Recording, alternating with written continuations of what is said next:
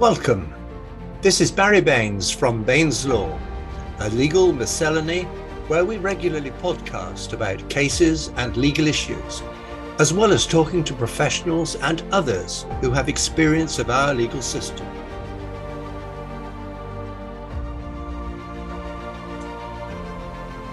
It was dark, and there was very little moonlight as the officers approached the warehouse of the wholesale confectioners in Croydon.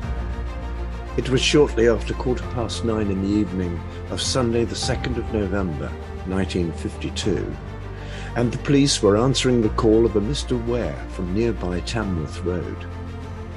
Two young men had been seen acting suspiciously before scaling the gate which ran alongside the premises of Barlow and Parker. DC Fairfax had no torch, but his evidence at trial was that as he got onto the roof, he saw the two youths standing between the roof lights and the lift shaft. As he approached, they backed away behind the lift shaft. He shouted that he was a police officer and that they should come out. 16-year-old Christopher Craig shouted back, "If you want us, come and get us." DC Fairfax then rushed forward around the side of the lift shaft and grabbed the second youth, 19-year-old Derek Bentley. Bentley broke away from the officer and as he did so yelled, "Let him have it, Chris." Whereupon there was a flash and a bang. The officer spun round as the bullet hit his right shoulder, knocking him down. Getting up, he saw Craig no more than 6 feet away, but he was closer to Bentley. He grabbed and punched Bentley, who fell down. At the same time, there was another loud report. The officer pulled Bentley up and, using him as a shield, made his way to a roof light. He felt over Bentley's clothing and found a knuckle duster in a coat pocket and a knife in the other. Bentley said to the officer, "He'll shoot you." Meanwhile, PC MacDonald had climbed up a drain pipe, so DC Fairfax went to assist him, leaving Bentley alone for a short time. Bentley could have rejoined Craig had he chosen to do so, but no doubt aware that there was nowhere to go, and there were a number of police around, decided against it. Fairfax told MacDonald that Craig had a .45 Colt and plenty of ammunition. PC Harrison had gone round to the front of the warehouse and met up with the other officers, including PC Miles. Harrison and Miles climbed the internal staircase and kicked open the door at the top. As PC Miles emerged onto the roof, Craig fired again. The bullet hit PC Miles between the eyes, killing him instantly. Bentley was still standing nearby. Again, he made no attempt to go anywhere or do anything.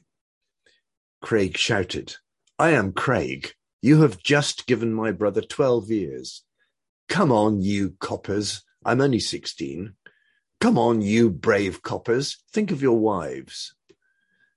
Bentley was alleged to have said to the officers, "You want to look out. He'll blow your heads off."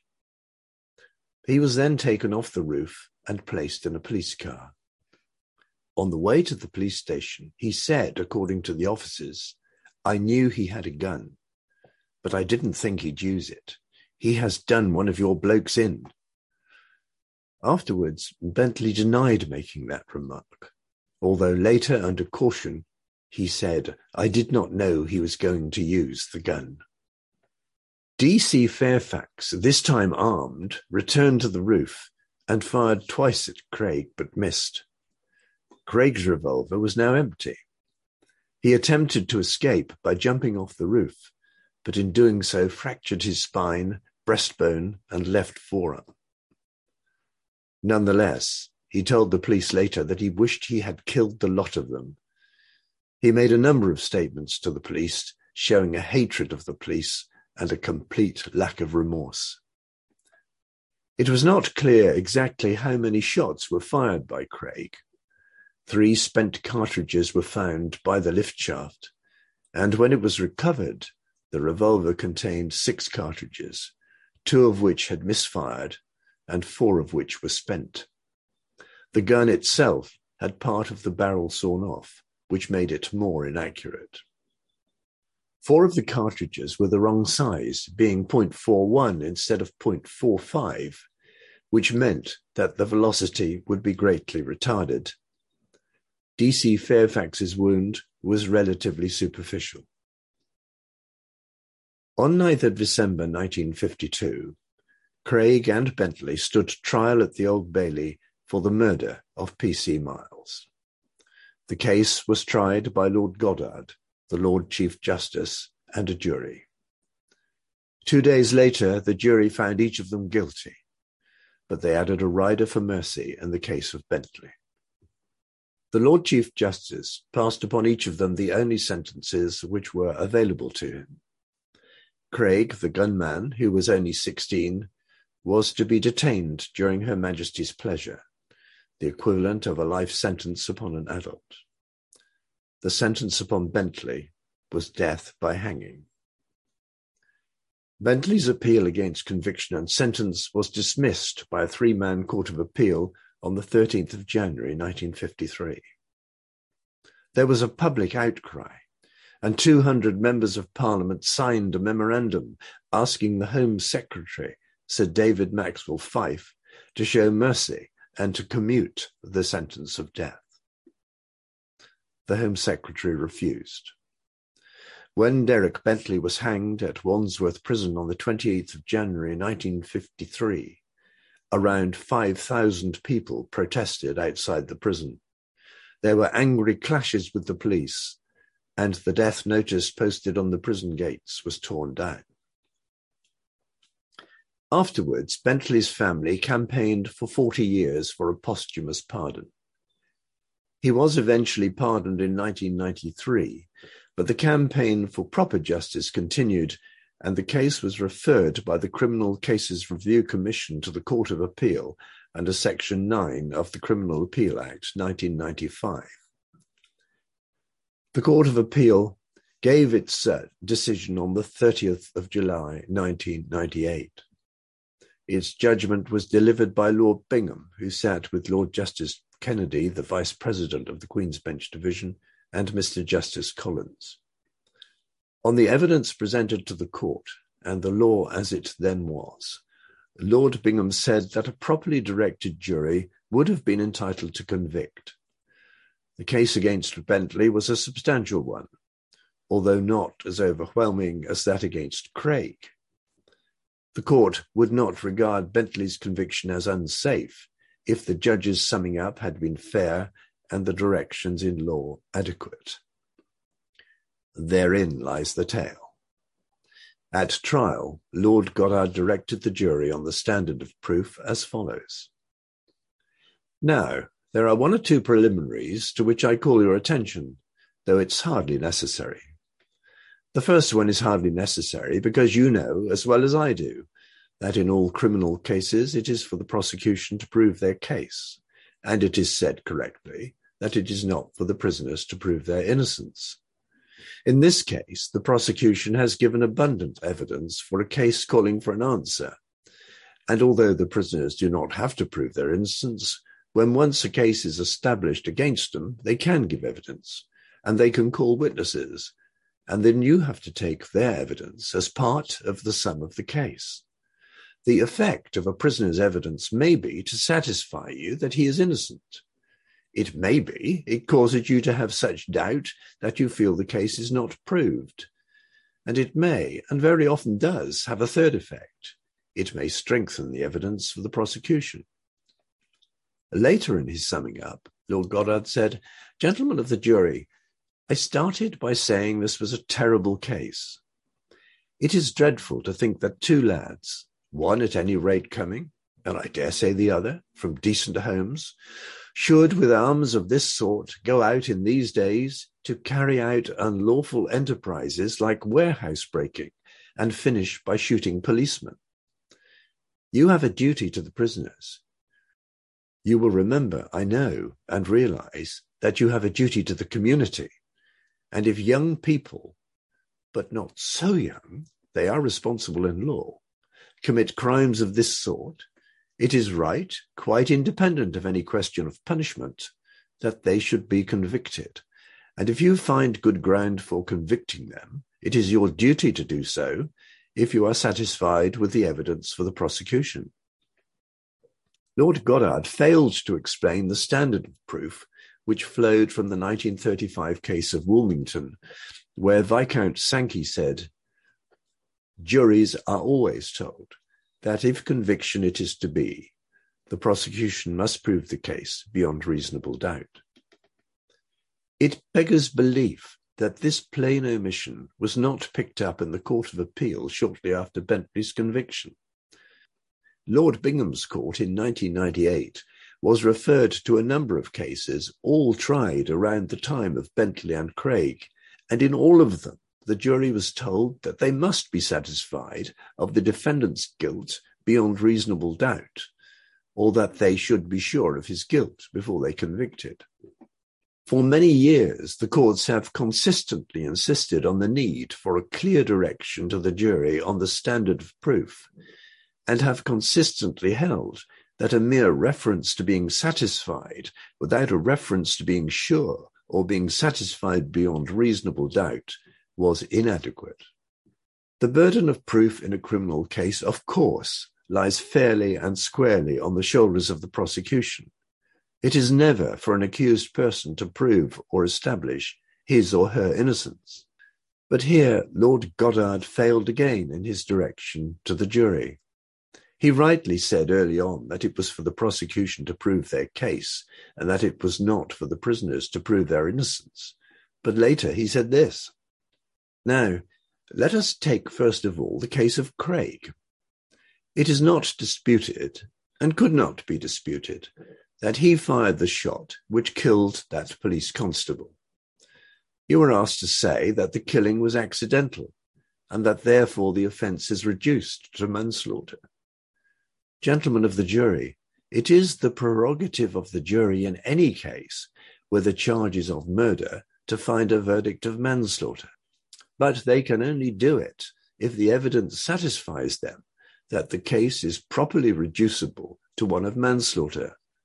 That is, not with regard to any consequence that may happen, but simply whether the facts show that the case ought to be regarded as one of manslaughter and not one of murder.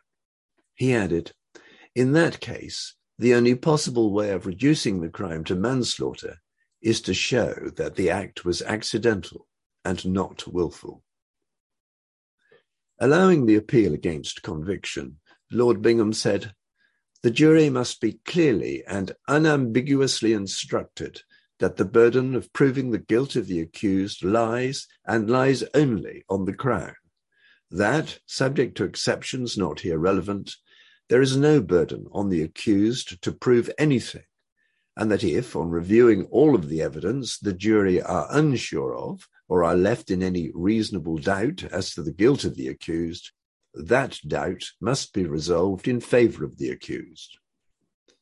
Such an instruction has for many years been regarded as a cardinal requirement of a properly conducted trial. The courts have not been willing to countenance departures from it. We cannot regard the direction in this case as satisfactory.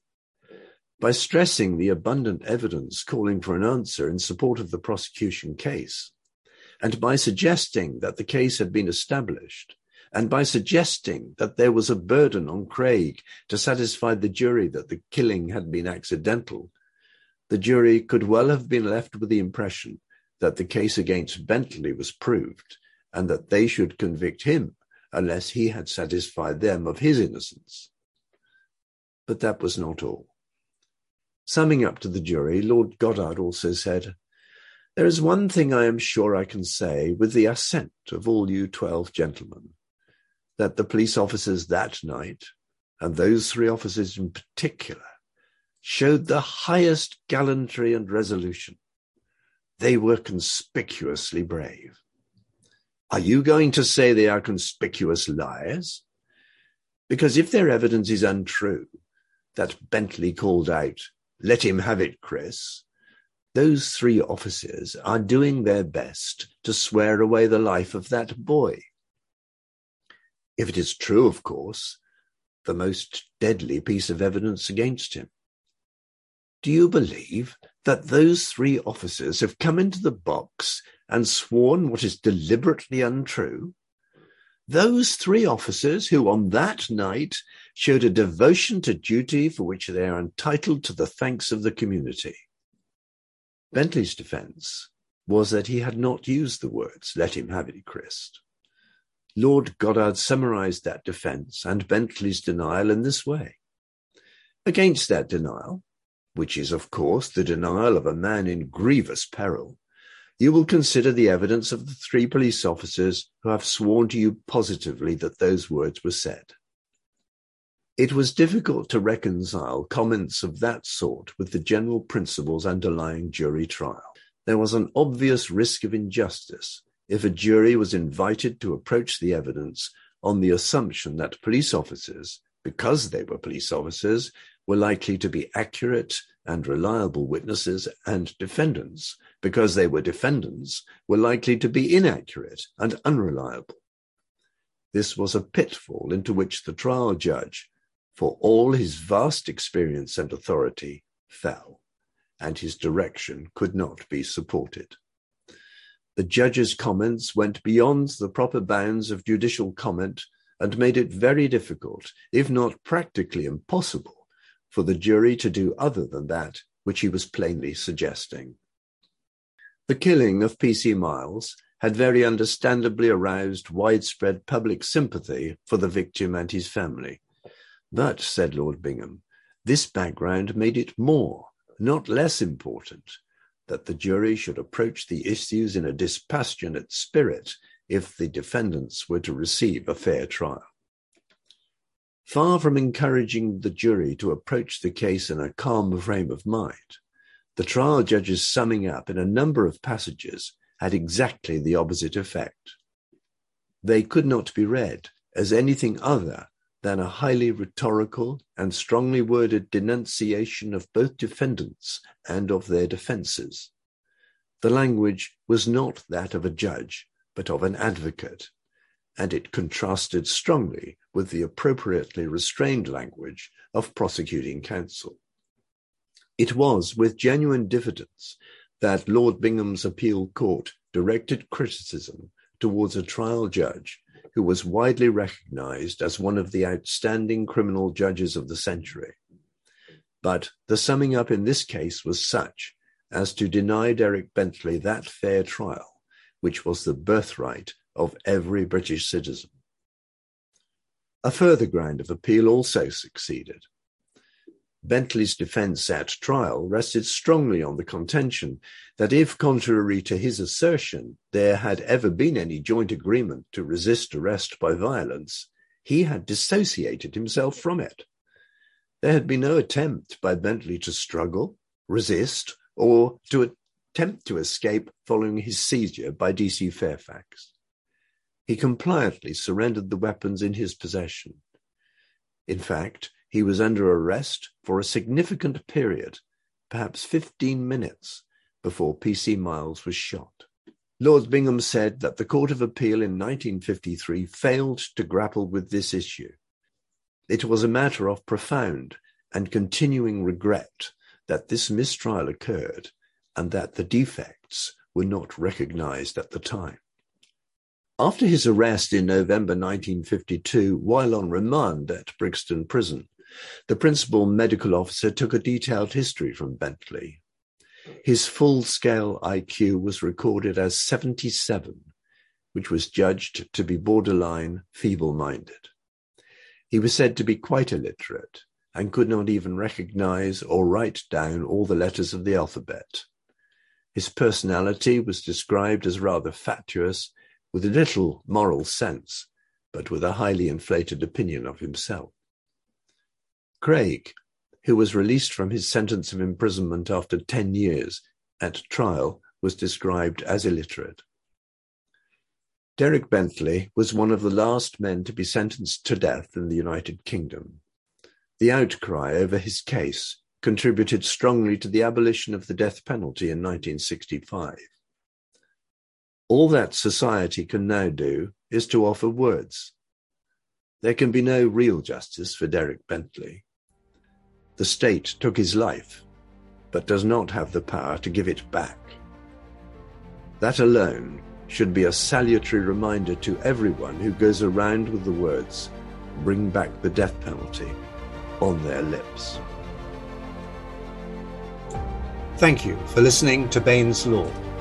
Listen out for future podcasts where we will continue to discuss issues of interest to the legal community. If there is a professional perspective that you would like to share, get in touch via our website at www.barrybaines.com. You can also follow us on Twitter at Baines Law. We look forward to presenting to you again very soon on Baines Law.